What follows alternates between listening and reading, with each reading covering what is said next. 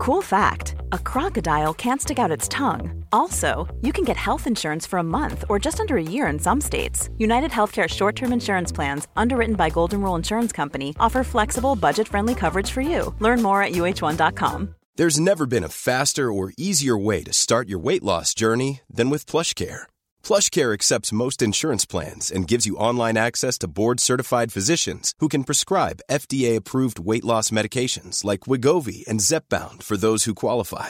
Take charge of your health and speak with a board-certified physician about a weight loss plan that's right for you. Get started today at plushcare.com/weight loss. That's plushcare.com/weight loss. plushcare.com/weight loss.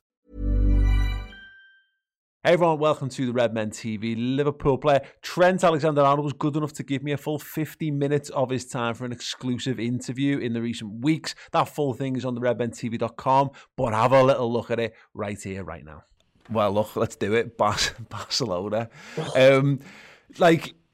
Going into that, obviously there's the Nou Camp game, which we get to kind of laugh off now because of what happened. But like, what was there a feeling that it was I don't know, was there a feeling that was dead and buried, or was there anything in that, the last minute chance with Dembele where there's just something to kind of hang on to for the second leg? I mean, personally, from me, I didn't really think about it in terms of whether it's 3 or 4-0. It was a bad situation to be in. But like, it was weird because we were in contention for both of them. For me, there was always a positive. So when we'd been beat 3-0 by Barca, it was kind of like, we'll just focus on the league now anyway. Leicester are going to beat them. It was kind of that kind of mentality. And then, so there was always the other one to focus on. And then, for instance, last day of the season when Brighton have went up against them and then they ended up winning, it was kind of we've lost the league, but we've got the Champions League final. So there was always the other one. And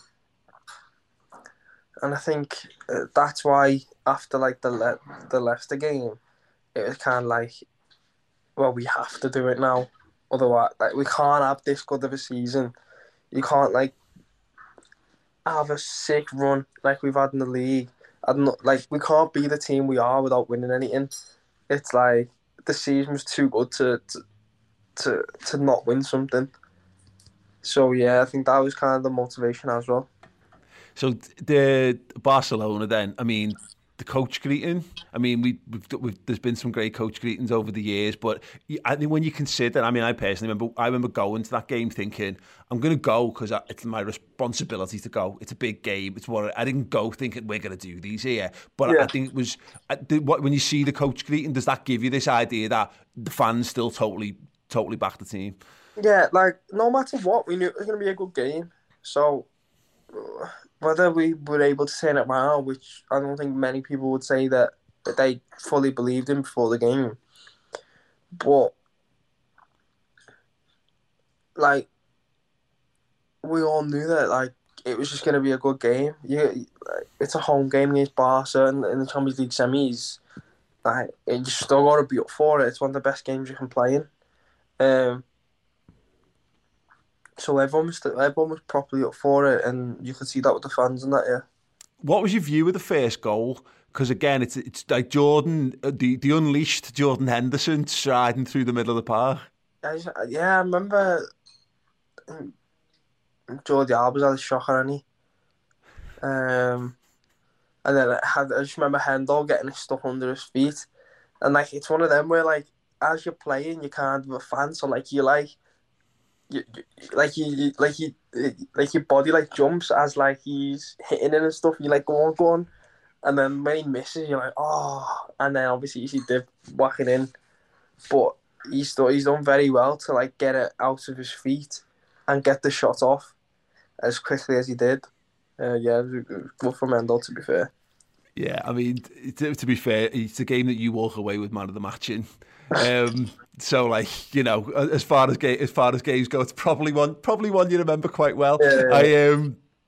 That was just it's just, I haven't even got the words. I mean, there's the moment, there's obviously the corner, of course, but that moment where Gini makes contact with the header, try and, if you can, like, describe what that feeling and the noise and all that around it. I mean, I had a decent view of it, to be fair. And I don't know, it was just like, it went slow motion. It was like you see Ginny like rise, and then obviously he puts it in, and it's like that's the moment. It's not like it wasn't really the corner that was the moment. It was the moment of we're gonna do this. Not like not that we've done it, but in my mind we've done it because like I knew there was no way we weren't gonna win that game. We had them. So that was the moment that like I just knew, and that it was basically done. And I have to ask, obviously the corner, I still have like nightmares about that, because every time I watch it, it's like, I don't know if you ever watched Back to the Future, but like the cliffhanger moment where he's about to do this, it doesn't matter. Anyway, there's a bit, but like I watch that, like I know it ends well, but it's such a fine margin, it's such a fine moment. Do you relive that in like, you know, like the take and then Divock making the connection? I just feel like it was just meant to be. I don't know what it was, but if everything about the goal was like, I don't think we'll see a goal like it again, because it was too like perfect. If you can, I don't know how to describe it. It was just right. It just from even like Div knocking the other ball off the pitch, so that the corner could come in and things like that, and the boy putting it on the spot. I wasn't even meant to take the corner. I was literally walking away to like go and get into position, and then just seeing it. I mean, I didn't even shout, Div, I've just hit it in there at him. If he doesn't turn around, it's just a waste of ball that flies across the box, and no one even thinks about it again. I don't know. I mean, it was a risk as well, because if that doesn't come off, then Verge is absolutely going at me because I haven't stuck one in there for him. But mate, just even the finish itself is unbelievable. Like, how can you get it that far in the top pin? I don't even know. Yeah, it's still crazy to think about now. It's perfect. It's absolutely perfect. And obviously the celebrations are something else. You know, how does that rank for you? You know, that moment, that in front of the car. Unreal, to be honest. We have a picture. We have a massive, like, I don't even know how big it is, but it's huge. Of that, of like from behind, you see us all. You see us all celebrating it, like all like linked together singing, and then you see in the corner Hendo doing an interview, and it's just like, how can you choose someone to do an interview at that moment? Like, you can't begrudge someone of that special moment because of an interview.